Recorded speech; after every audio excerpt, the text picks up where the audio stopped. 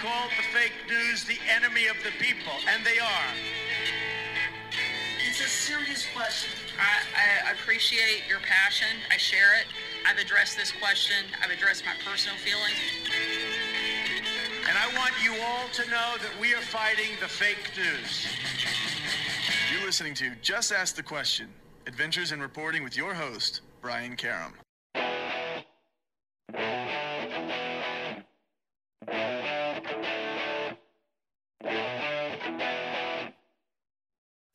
Hi, welcome back to Just Ask the Question. I'm your host, Brian Karam, and with me today is, he's a best-selling author, former Trump fixer, and author of a new book called Revenge. It's my pleasure to have with us today on the show, Michael Cohen. Michael, thanks for joining us. Always good to see you, Brian. Always good to see you too. We're gonna pay the bills quickly, and when we come back, we'll talk a little bit about the new book, Revenge. So stick around. We'll be right back.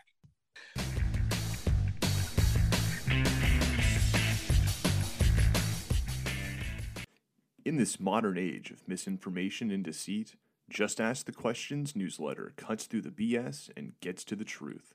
With Brian's in-depth articles, columns, and exclusive content not released anywhere else. Get the scoop and stay in the know. Sign up for the Just Ask the Question newsletter now at substack.com/JATQ podcast.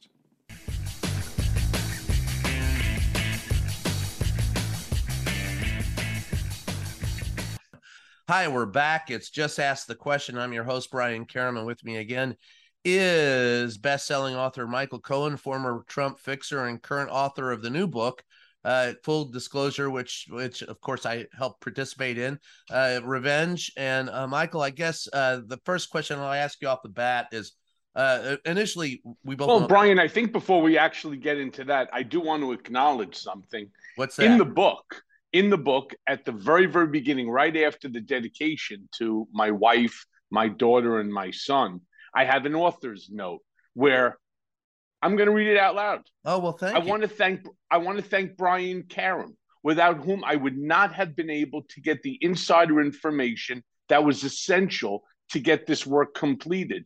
He conducted many of the interviews included here. I knew of him peripherally as one of the reporters covering the White House, who occasionally sparred with Donald Trump. I said occasionally. Yeah, it was more like every time. Yeah. But I knew he was the guy I wanted to help me on this book after he stood up to Trump and beat him in court 3 times to keep his press pass. When he asked the important question of Trump, will you accept a peaceful transfer of power? And Trump became the first president in history to say no. I also knew this was a guy who got it and understands the dangers of Donald Trump and the Department of Justice. I also knew that people wouldn't necessarily want to talk to me at the Justice Department, but would more likely open up to someone who was known for honoring confidences. That, as it turns out, is invaluable among those of the inside who want to see the Department of Justice reform. And so, Brian, I want to thank you for everything that you did. This book would not exist today without your help. And so for that, I thank you. I thank you for everything, your professionalism, your friendship, your sense of humor. I love your sense of humor too. Well, I appreciate it. There's a lot of humor in this book, yeah. But all of the hard work that you put in on things that I obviously could not have done. So with that, thank you again. Well, thank you. And one thing that you point out there is one of the reasons why I was attracted to you. Were the first person, and you said it in Congress. You said it pointedly. You did not, and this is way before I ever asked Trump the question. You said you didn't think he'd give up peacefully, that he would not walk away from. What gave you that impression even way back then? Well, remember, I know Donald Trump very, very well. I sat shoulder to shoulder with the guy, for almost, 11 years. And I know that once Donald Trump tasted power, that became the single most intoxicating thing for him. And so taking that away from him would not be easy. And when I started to listen to the rhetoric that was going on early on before the rhetoric became so apparent to everyone that if he lost the next election, again, also knowing his incredibly fragile ego, his man baby ego, that he would never, ever permit a peaceful transfer of power, especially not to somebody like Joe Biden, who Donald Trump believes is inferior to him. Well, he believes everybody is inferior to him at some point. That's also true. Yeah. The thing that I go back to, the book is called Revenge. Why that title? Why now? So it's actually a little bit more than just revenge. It's revenge, how Donald Trump weaponized the U.S. Department of Justice against his critics. Why now? Because it's never been more important if, in fact, we want to retain democracy. So many people fail to understand that democracy is not a right. It's not a constitutional right. We are an experiment, and an experiment that seems to be enjoyed by other countries as well, or at least wanting to be like the United States of America. Donald Trump doesn't give a shit about democracy. He doesn't care about anyone or anything. There's two things that he cares about, and only two things, and that's power and money. And if you ask me which one I think is more important to Donald, I would say power, because his belief system is with power, you can get money. He also does believe that with money, you can buy power. But once he tasted that power of the presidency, where he declared himself to be a king with privileges that far exceed what the Constitution or any of our founding fathers ever anticipated a president would want, he took it, or at least he tried to. Well, you point out how he weaponized the Department of Justice. When I listen to his rantings and ravings about that being done today, quite honestly, I have to laugh, because when working with this book, two things became abundantly clear to me: that Donald Trump weaponized the Department of Justice to go after you and others. And I know you don't like to, I know it's difficult for you to talk about your time that you went back into prison, but in talking with those people, when I spoke with those people that were your jailers and those people who had you in their care, I tweeted this out one time. I think there would be no greater justice for Donald Trump than to be confined to that same jail cell they put you in Otisville, with a broken sink and a broken toilet and a broken window and 150-degree heat and a corrugated tin hut. But I think that would be the ultimate justice. But speak a little bit to how he accuses Biden of weaponizing the Department of Justice when, in fact, he did. Well, it's typical Donald Trump. And the term, of course, that I use often is deflection. Whatever it is that he knows that he has done, that he is guilty of, what he will do is he will deflect, and he will make the argument that it's not him. He's always the victim. It's somebody else. It's not that he would ever go after somebody by using the Department of Justice. But here comes the deflection. Joe Biden would, right? The Biden administration would. And that's why they raided his property at Mar-a-Lago. It's exactly the opposite. Again, Donald Trump has figured out that his supporters enjoy seeing him as the victim. Why? Because everybody likes a David versus Goliath battle. And in this case, he thinks of himself as the David fighting the Goliath United States government, the Biden administration. And he will be victorious. Why? Well, because he's Donald Trump and because his supporters demand it. And in so doing, what does he also do? He gets on and to his Truth Social, which is the funniest name for anything. He gets on that and he starts asking his supporters for more money. Yeah. We patriots have to fight. My friends. I mean, it's amazing. He truly has a Stalinistic, Hitlerish type of approach to dealing with his supporters. And he is truly a danger to democracy. Yeah, and his supporters, no matter what facts I present, no matter how I present them, for example, some of them will tell you that Donald Trump is a victim. I'm the one, I'm the enemy of the people. At the same time, Donald Trump says he supports free speech. I get 14 emails a day from this guy telling me I'm the patriot of the month. Just send him $250. And I find it, you worked with a guy. I don't, when you say he deflects, I think it's, do you think he actually believes himself or how he casts himself, or that it's merely a role that he's playing to make money and power? Yeah, I believe it's a very good question. Do I think he believes his own bullshit? The answer is yes. And that's why he's a sociopath. Moreover, he's not just a sociopath, he's a narcissist. And so when you combine the two to a narcissistic sociopath, this is exactly what you get. You get somebody who can look you dead ass in the eyes, dead in the eyes, and lie to you to your face with a conviction of truth. No different than you may have seen recently that Donald Trump was required to turn back over certain documents to the National Archives, to NARA. And in them included his love letters, which personally I wish to God that I could see, because I could just imagine Donald Trump spooning with Kim Jong-un. If that's not a sight that'll make you vomit. All these people who are on weight loss systems, forget about all of that. Just think of the two of these two guys spooning, right? And that should certainly get rid of your appetite. But for a while, just the mental image alone is enough to make you vomit. Then go back to it again. Yeah, so,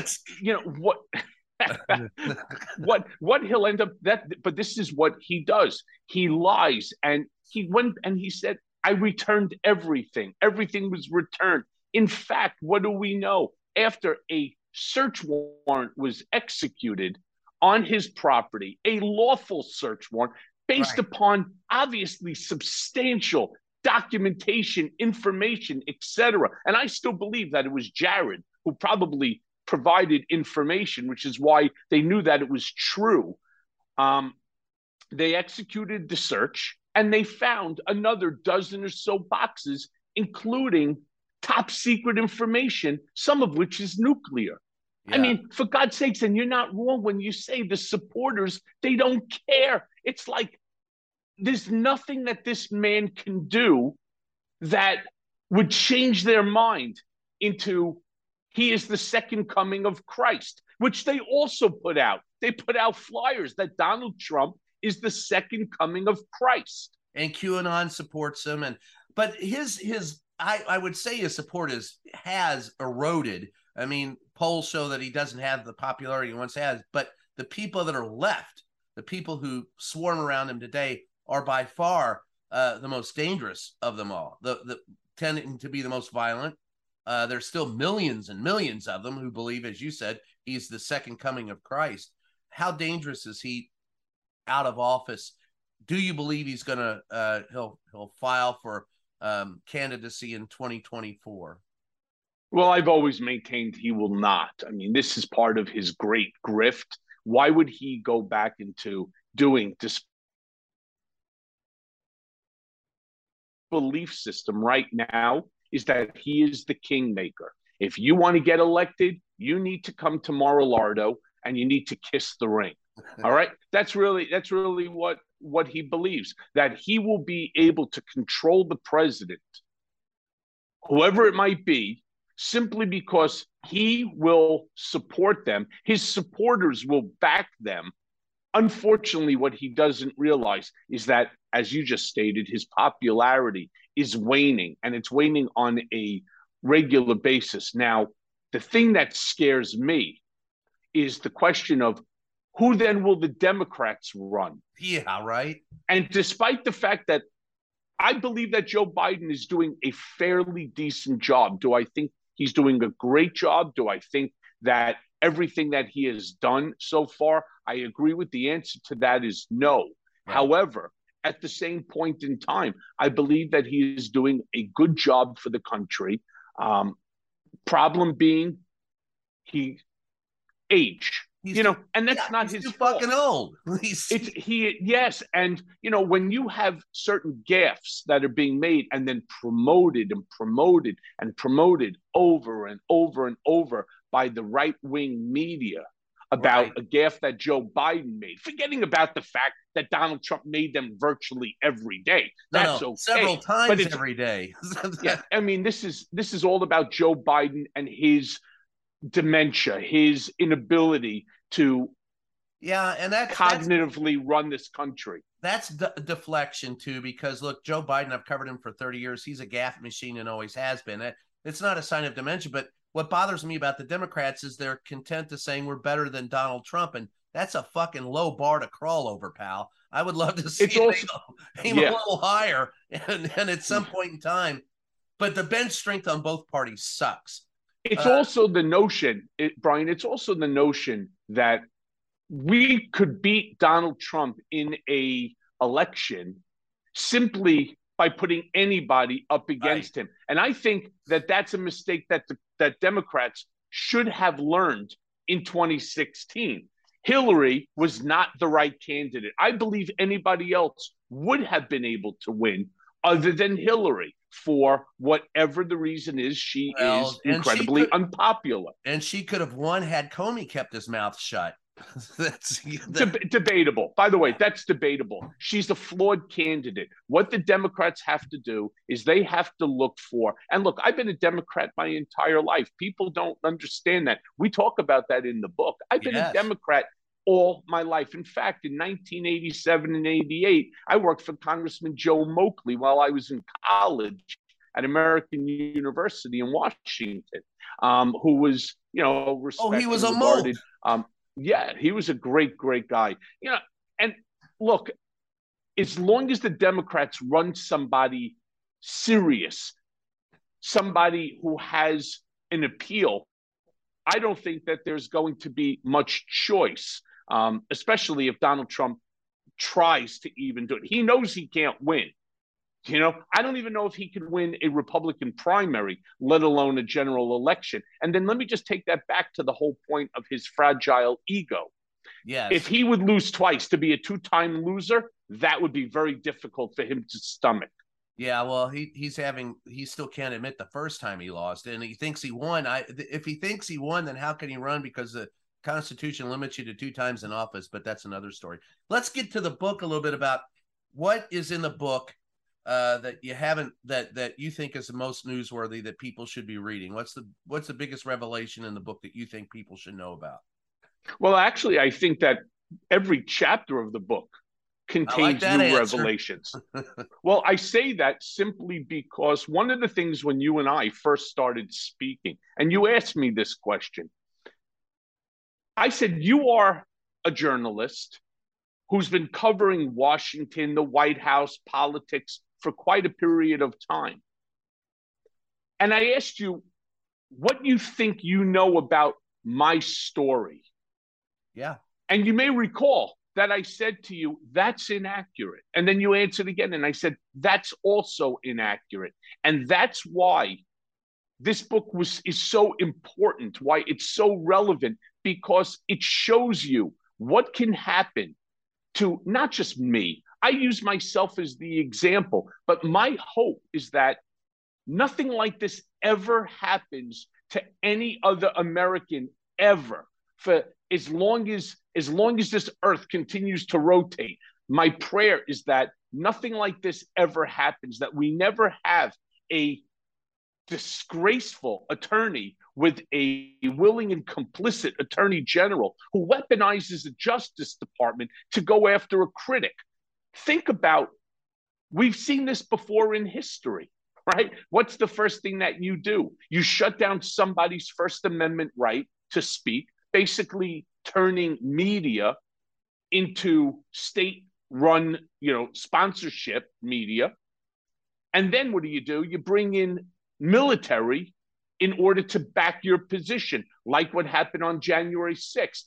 So all the stories that came out in the media, where do you think that they were coming from? They were coming from the Trump spin machine. Yes. And because I was told by my counsel You cannot say anything. You can't go on television and defend yourself because judges don't like that. I mean, we talk a lot about judges too. And I do again want to just acknowledge your incredible assistance. The fact that you were able to get Judge Jed Rakoff onto the phone and to answer for what was well over an hour questions regarding my case, where he was scratching his head as well and saying, I don't get it.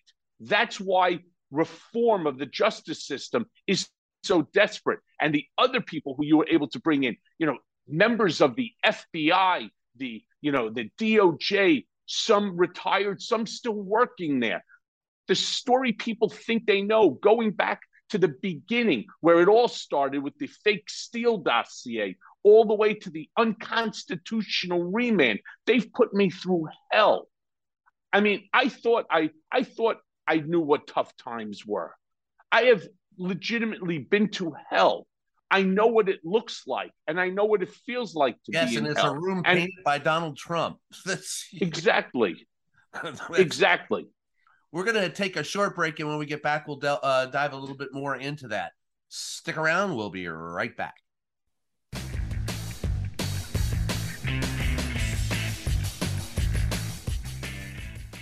Hey, you.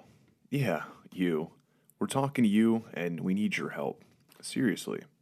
As you probably know, independent journalism is a vital pillar of our democracy. Like everything else, it's not free. We're asking all longtime listeners of the show to help support us by becoming a member on Patreon. For the price of a latte, you can help guard democracy.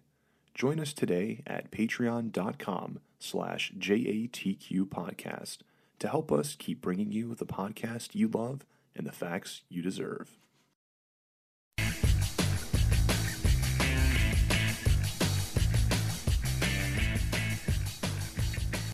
Hi, we're back. It's Just Ask the Question. I'm your host, Brian Karem. With me again is best-selling author and former Trump fixer Michael Cohen, talking about his new book, Revenge.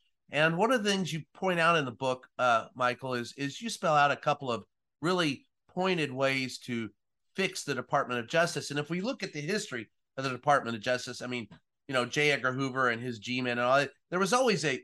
Edgar Hoover had his own, if you want to use the term deep state. He kind of ran that the way it was, the way he wanted. But after he left, there was the idea that it would be impartial, and there was a concerted effort to do so. Not so much today. And when Donald Trump weaponized the Department of Justice, you saw some specific things that needed to be fixed. What do you think they are? Well, I think the whole system is in need of overhaul. First and foremost, I personally don't believe that Supreme Court judges should have tenure for life. I also don't believe federal court judges should have tenure for life. These people are political appointees, which means that they've kissed the ass of their party so significantly that they end up getting, these seats. And they are political, regardless of whatever they say.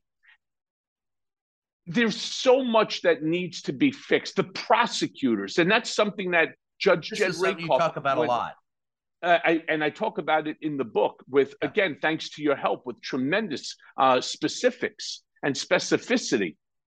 One of the things that Judge Rakoff recommends, as an example, is that when it comes to plea deals, there should be a unrelated third-party judge involved. Think about this. I had no idea what they were talking about when they came, they raided. I didn't sweat it. You asked me that question. I didn't sweat it. Why?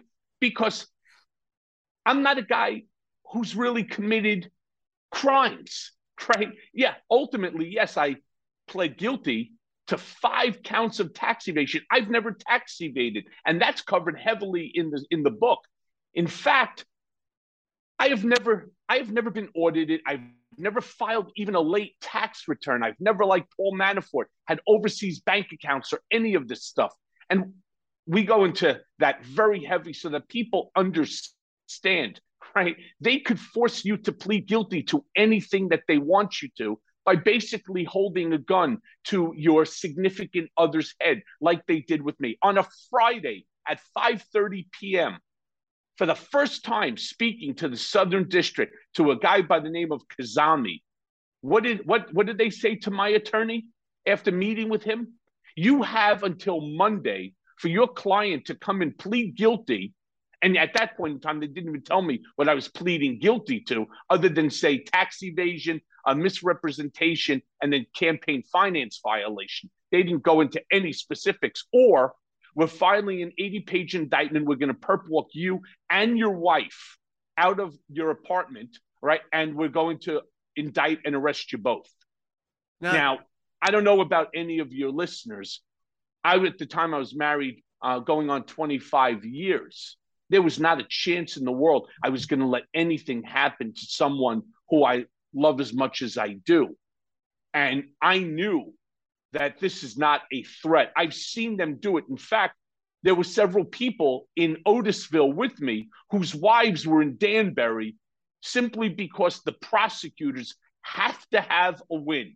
And why do they need this big win? So that they could go and that they could claim that we have a 98% conviction rate and go off to the big law firms, the Davis Polk, the Lowenstein Sandlers, the Paul Weiss. You know, one of them went to Guggenheim Partners. None of them are as qualified as they think they are. You are the tough guy in a fight when the other guy basically has a rubber band and you have a gun. Yeah. That's what this is about. That's and pushing that forward a little bit, before I guess, your critics say that, look, you wouldn't be saying any of this if Donald Trump hadn't put you under the bus, but you take, or conversely, that what you experienced is what many African-American people have experienced through the justice system. And they've been saying it for a while, but we didn't, you weren't able to see it because of your white privilege. How do you address those two critics? I don't argue with the second at all. I was always of the belief that, police the FBI do not investigate people who haven't done anything wrong, people who are innocent. I think my case is somewhat different. In their cases, it's local, but nevertheless, the ultimate result is they are right.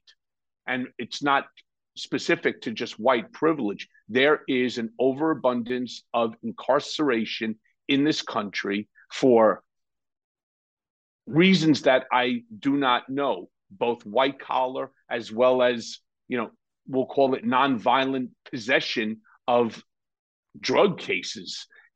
It's a problem. That's why I said previously, the entire Justice Department has to be overhauled. Now, do I think that some of the recent overhauls are good? Like the stop and frisks, which police will tell you is an incredibly important tool. Their job is to protect. And it's difficult to protect when your hands are tied. There has to be a balance. And the problem is, and this is the big problem, Republicans and Democrats do not see themselves on equal planes. Each one's goal is to take out the other. Politics has become a zero-sum game. And unless we start doing things that are bipartisan, this stuff will never change. And, when you start to see some of the cases that are now coming out with DNA, where a guy was in for 20 years off of a false conviction, simply because the prosecutor, the judge, they were all in cahoots. I have a real fundamental problem with that. And in fact, if they are still alive, my belief is that they should not have immunity from what they did. They do. They have this specific immunity that they cannot be charged for acts that take place in their employ. And I say that that's bullshit. Yeah. Yeah. And I call bullshit on that. And I truly do believe that those people who did that to this man should suffer the same consequences that they put him through. They belong in prison. And if they're 70, let them die there. If they're 80, let them die there. If they're 50, good luck getting out by the time you 70. I don't care. There has to be repercussions, because if you run around with a shield and a gun and you can do whatever it is that you want, that's not America. That's Gilead. Yeah. Now, to the first question, and you've answered it many times about being with Donald Trump, save for the fact that he, put you under the bus. What do you say to your critics today about that? I don't know the answer. And, it's a very tough question, because that's not what happened. Would Right. I'll tell you, a lot of people in prison, and we talked about this, a lot of people in prison, criticized me. Trump supporters criticized me and said, do you realize that if you would have just kept your mouth shut, you'd be the first one to get a pardon? You wouldn't be involved with any of this nonsense. You'd be able to get your life restored. Look at all the people around Trump who had issues that are now either working for Fox News, Newsmax, Yes. OAN, for the RNC, for one of his super PACs. Don't forget, I raised like $18 million for Trump. You think that they wouldn't have put me back on the RNC Finance Committee, that they would have turned around and we'd blame it all on the Democrats? I have to look at my wife and my children, knowing how much pain that this has caused them. There was no way in the world that I was going to be involved with this group of people, all right, to destroy our democracy, to watch what they're doing on a daily basis, to be a part of the grift. I couldn't do it. Yeah, that's fair. So you until your eyes were opened, you were there, but once your eyes were open, you left. Is that fair to say? Yeah, it's fair to say. Where do you think one of the things you helped start in fact, you did start the investigation in Manhattan into the Trump enterprise, and recently you were even acknowledged by Letitia, who came out and has filed a civil action against Trump. Did you think that would end and do you think there still is a chance that it will end in a criminal indictment for Donald Trump? Okay, so again, there are 2 New York investigations going on. I mean, we could talk about all of the various different litigations that Trump is involved in, the Fulton County, Georgia case, right? Then you have the DOJ investigating January 6th. You have we'll talk a little bit about that. And okay, so first and foremost, I thanked Tish James on television. Once my name came out, you can imagine, I think I did like 14 television interviews, maybe 50 press and so on. And I thanked her for acknowledging the fact that I invested well in excess for all of my investigations, over 400 plus hours, and probably coming close to 100 just with the DA and the AG, because their cases were combined. They were working in tandem. So when I spoke to the DA, like more than a dozen times, there was a representative from the AG's office there. The documents that I gave to the DA were also provided to the Attorney General. And so, again, I thanked her for what she's doing. Now, your question is, do I think that something will come out of it? There already is. What Tish James has done, right? You remember the unsinkable Molly Brown? That story? This is the unbreakable Tish James. She doesn't care about the attacks that are coming against her. She has now gone and referred this case to the DOJ as well as to the IRS. I've used this many times. They could not get Al Capone on murder, extortion, racketeering. They got him on tax evasion. Does anybody who is not a Trump supporter care what puts this guy in orange? No. Or puts him into a home confinement situation, unlike where any other president in history has ever been? And the answer is an emphatic no. We do not care what puts him away, so long as that he's finally held accountable, finally, for the first time in his life, held accountable for his own actions. That case also, again, has a second arm to it, and that's the district attorney, which is a criminal case. And we know that Alan Weisselberg's case, he pled guilty. There's a case against the Trump Organization at the end of the month, the end of October, that's going on trial.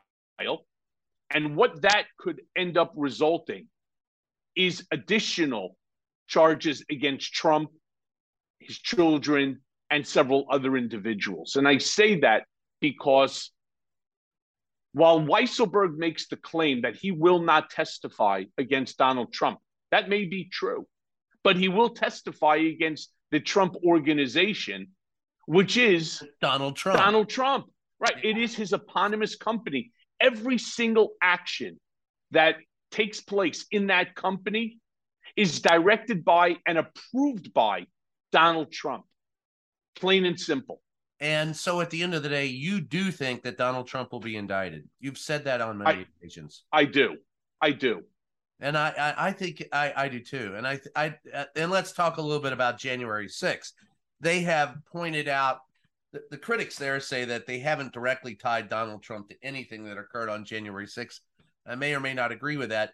But at the end of the day, it certainly has pointed in a direction as to the danger that Donald Trump is. Do you think the January 6th hearing has helped to frame what Donald Trump is in the eyes of the country? I think so. I think it's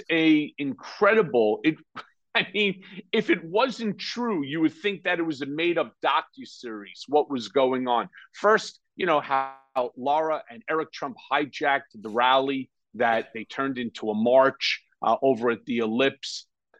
Then thereafter, the comments by so many individuals from Donald all the way to, Rudy Colludi, Giuliani, and others. People were hurt. They attacked the people's house. They broke in. They built a gallows to hang Mike Pence. They wanted to kill Nancy Pelosi. I mean, police officers. We saw Josh Hawley running like a scared little rabbit away from that was Josh Hawley. I mean, he's just another one. There's wouldn't last in my neighborhood 30 minutes. It's sad because there's so many of them who are so anti-American in their actions, and they could sit there, raise their hand, fist pump with a bunch of oath keepers and other organizations that went there for the sole purpose of wreaking havoc. This was all discussed the night before in the Willard Hotel, the Steve Bannon war room, so to speak. These people are traitors, plain and simple. And I believe that the January 6th hearings have really laid out with very, very good detail a timeline of who, what, when, where, and how this whole thing was created, it was run, and then the repercussions thereafter. So I give it, a definite, A in terms of what they've accomplished. Do I believe that anything in terms of a DOJ, in terms of a referral, will it be like what happened with the Mueller investigation, where nothing came out of it? We should have indicted Donald Trump after the Mueller report. We should have nailed him for simply my statements to the Mueller team. And again, if you read the Mueller report, I'm mentioned more than anyone else in that report other than Don McGahn. And I told the Mueller team, and it was proven, that I was in Trump's office when Roger Stone called and Donald put him on, speakerphone, which is what he always did. And Roger told Donald that in a couple of days, there's going to be a massive dump of emails that's going to destroy the Clinton campaign. Several days later, I'm referring to the Podesta emails, right? That he was working with Julian Assange. All right. That in and of itself is problematic. And if it could put Reality Winner with one document on Russian collusion away for 5 years, picture what something like this could be. Right. But it was, and here's my question. I mean, you're in this room with these people, and we've talked, a lot over the last year. Did you ever just sit there and go, these fucking people, what the fuck? I mean, did you ever go, A, they're really fucking stupid, or B, I can't believe this is fucking going on? No, in fact, they weren't stupid at all. They were very organized, methodical. They had a lot of information. Do I think that They put forth a incredible report.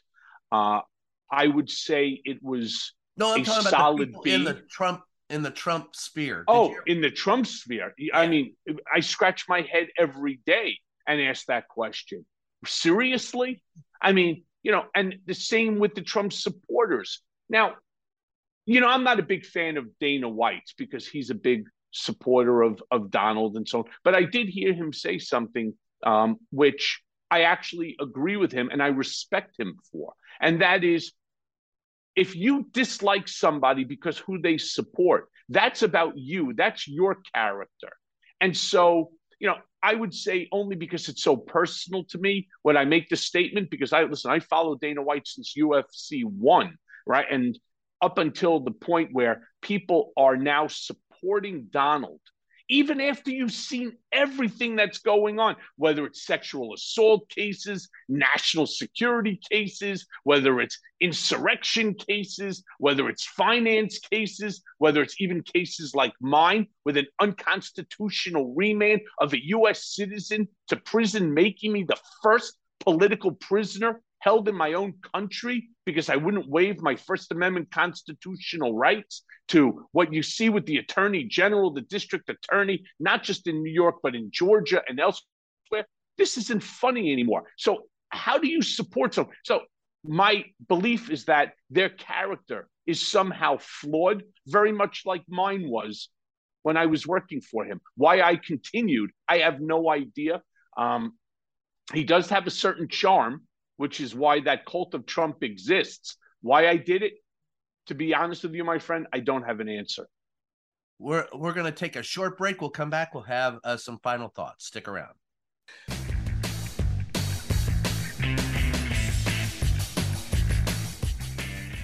Hey, Just Ask the Question podcast listeners. If you've got a second, head on over to Twitter and follow our official page, JATQ Podcast. That's JATQ Podcast. In this modern age of misinformation and deceit, Just Ask the Questions newsletter cuts through the BS and gets to the truth, with Brian's in-depth articles, columns, and exclusive content not found anywhere else. Get the scoop and stay in the know. Sign up for the Just Ask the Question newsletter now at substack.com/JATQ podcast.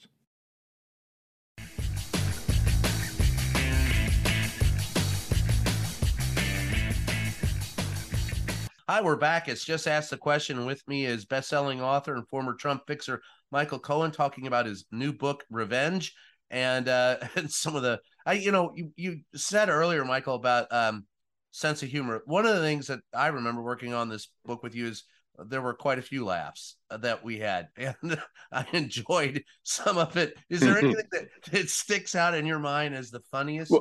Well, with that, I'm going to have to tell people there's a lot of comments after each, almost after each paragraph that are, humorous. But, they always say that humor is funny because, in essence, it's true. Yeah. There's a level of truth to it. There's a lot of truth into even the humor. I use the humor not necessarily because I'm a funny person. It's really because what's so funny about me? Yeah, right. it's really more because I'm so twisted and torn up and broken inside that, for the sake of my own family, that I have to put on a happy face. I have to try to be the jovial person that I used to be, because they too have suffered more than enough, at the hands of Trump and his administration. And so if you're writing a book and you want the book to be successful, first of all, you have to be honest, but you have to be true to your own voice. Right. And I fought very hard to bring in that humorous part, because every day, you could ask this of anyone who has gone through the system, forgetting about, like in my case, when you go through the system, there's an aspect of your soul that just gets crushed, especially when you're innocent of the charges that are being brought against you and you're powerless, absolutely powerless to do anything about. And I've never allowed someone to take my power from me. You know, I wasn't the kid who was backing down from a fight. I was the guy who was running into it, especially if it was to protect someone who was less capable. And that's the saddest part about the whole thing. The judge, Judge William H. Pauley III, didn't read a single one of the 50 plus letters that people sent in. And we could all get people who we know to write letters, but my letters spanned an entire group from people who I knew for 40 minutes, who I had helped, complete strangers, to people who were my friends for over 40 years. And the judge took I don't even think he read them, to be honest with you. I don't think they did either. I think he did not. And I think most people also didn't read. And this is something we talked about when finalizing how the book was going to look. Most journalists never read the sentencing memo, the Petrillo sentencing memo. They read the government's, which was nothing more than like a Mean Girls burn book. It was a lie. It was designed to denigrate me, my character, to portray me in a manner which is unjust, it's untrue, and worst of all, it's unfair and illegal.